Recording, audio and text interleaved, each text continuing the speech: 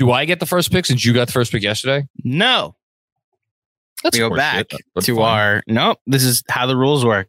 If you don't like it, speak to the manager. I think these are stupid rules. Well, they're certified by one Mr. Thomas Thibodeau. Are you disagreeing with Thomas Thibodeau? Tom, you have not consulted with. You Tom would never. Thibodeau about How do you know? How do you know? This is stupid. Can you prove that? I guess call me Cam Reddish because I think this is stupid. Apparently, or Evan Fournier, or Obi Toppin for that matter. I don't know. I don't think. Interesting the trend of people not liking Thomas Thibodeau. Okay, ready? This is my number. Yes, this is your card. High card draw. John's card is a queen of hearts. All right, you're trending in the right direction. Except that I got the three of clubs. Three of spades.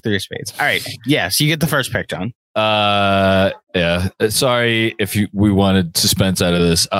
It's going to be Jokic and Murray. I'm glad you went there. It's the only proper choice. I mean, I got. Well, hold on. Okay, go ahead. Okay, yes. Are there other possible choices? Sure. I think, given this exercise, we're trying to build a champion for this upcoming season. The fact that these two guys just won a championship is pretty notable. But I'll even go a step further. And so I wrote something for the newsletter last week in which I did not quite a future power rankings, but I'm like, what team would I want in terms of roster, financial flexibility, obviously factoring the age of their players and contract situation and all that kind of stuff, and draft assets and all this, young talent. What team would I want for the next from years, not next year, but going starting with the 2024-25 season and then going the next 3 seasons after that. So a 4-year time frame. This is what a reader had asked me to consider. I think not only are the Nuggets clearing away the number one pick for the NBA as a whole right now, I think the last time we had a team as well positioned for the next half decade as the Nuggets are right now, I think you do have to go back to the Warriors in 2000, or whatever you want to say, 2014, I guess. And I think then the only other contender for me, really maybe the last 15 years would be the Heat in the first year of the Heatles. Once they sign those 3 guys.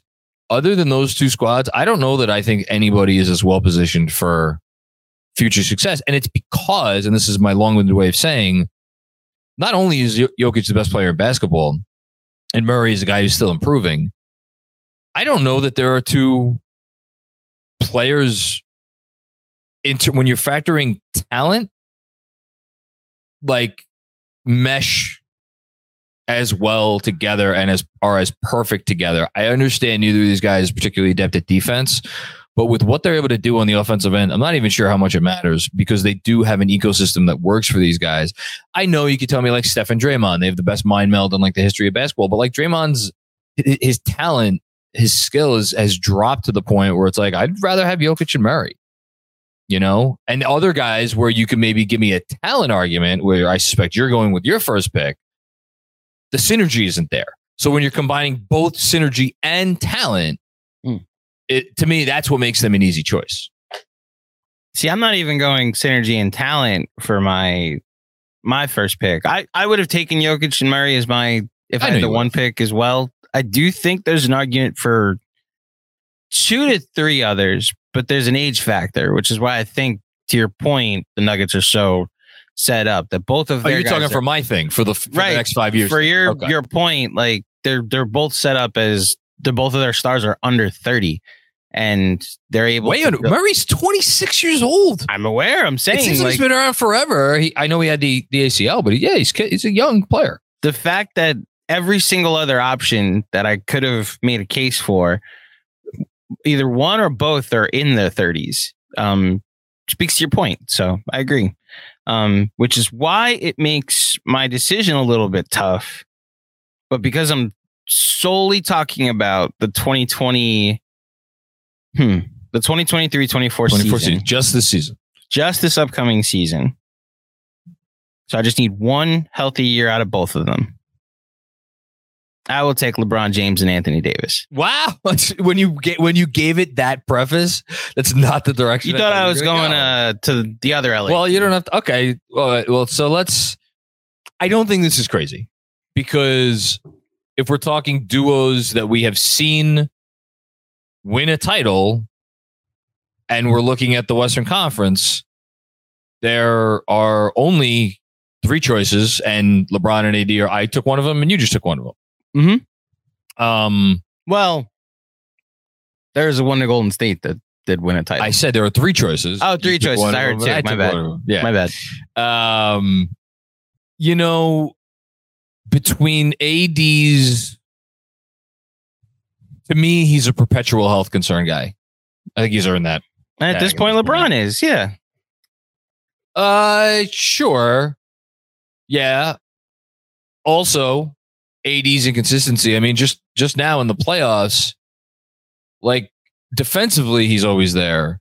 Offensively, like every other game, every third game, it's like, where was AD tonight? What, like, why was he not a factor on offense at all? That's a Bam Adebayo thing, though. Like, we don't appreciate how good he is on the defensive end, to the point where we're like, why weren't you also dominant offensively? I thought AD actually had like a extremely he was solid excellent playoffs for the most part, but he had some games where he was not really there fully.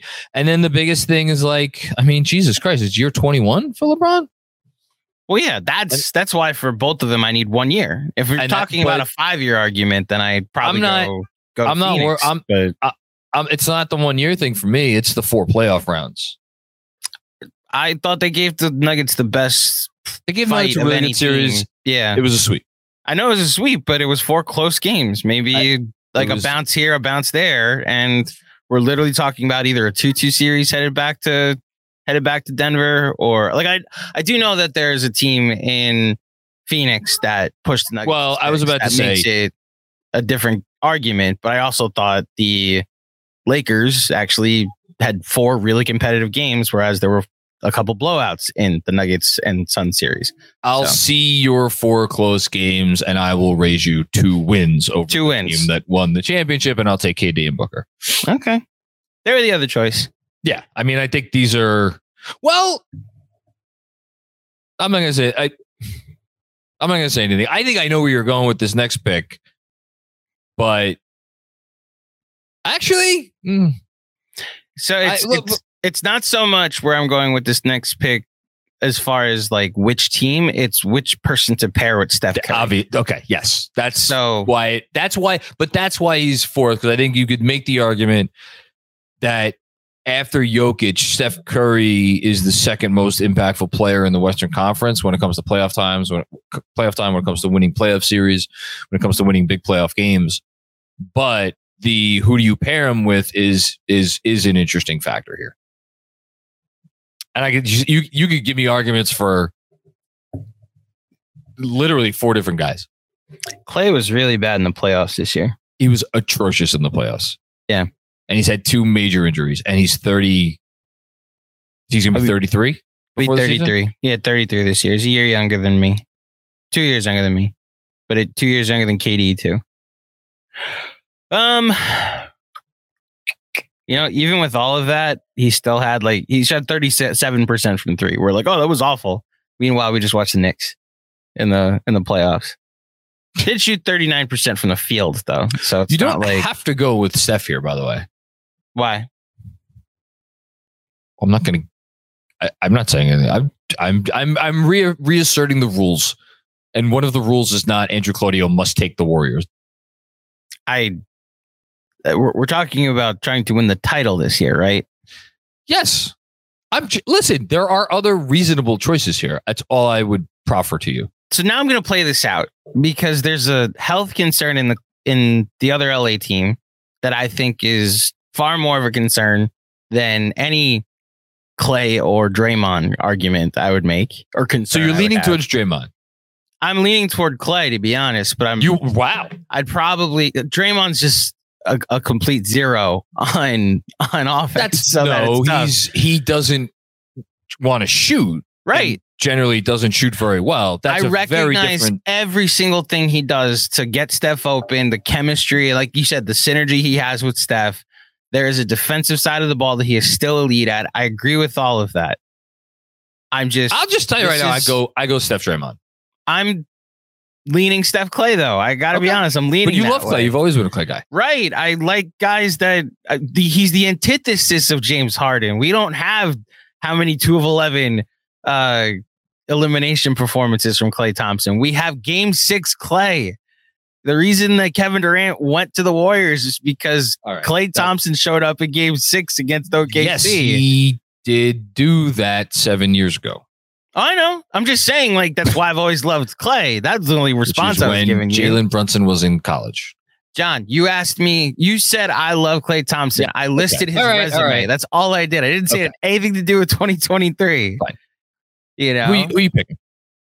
I'm trying to play out who else to pick other than the Clippers, because there's no other duo that I would even consider for winning the title this year. Okay. And if you're going with the person you think is Michael Jordan, then I don't think he's Michael stuff. Yes, I'm not. Luka should not be. I have him so far down on my cheat sheet. And I get it that Kyrie is the other teammate, but we'll talk about availability concerns, you know. I need you to make the play in before I put you in the title conversation. I'll go Steph and Clay.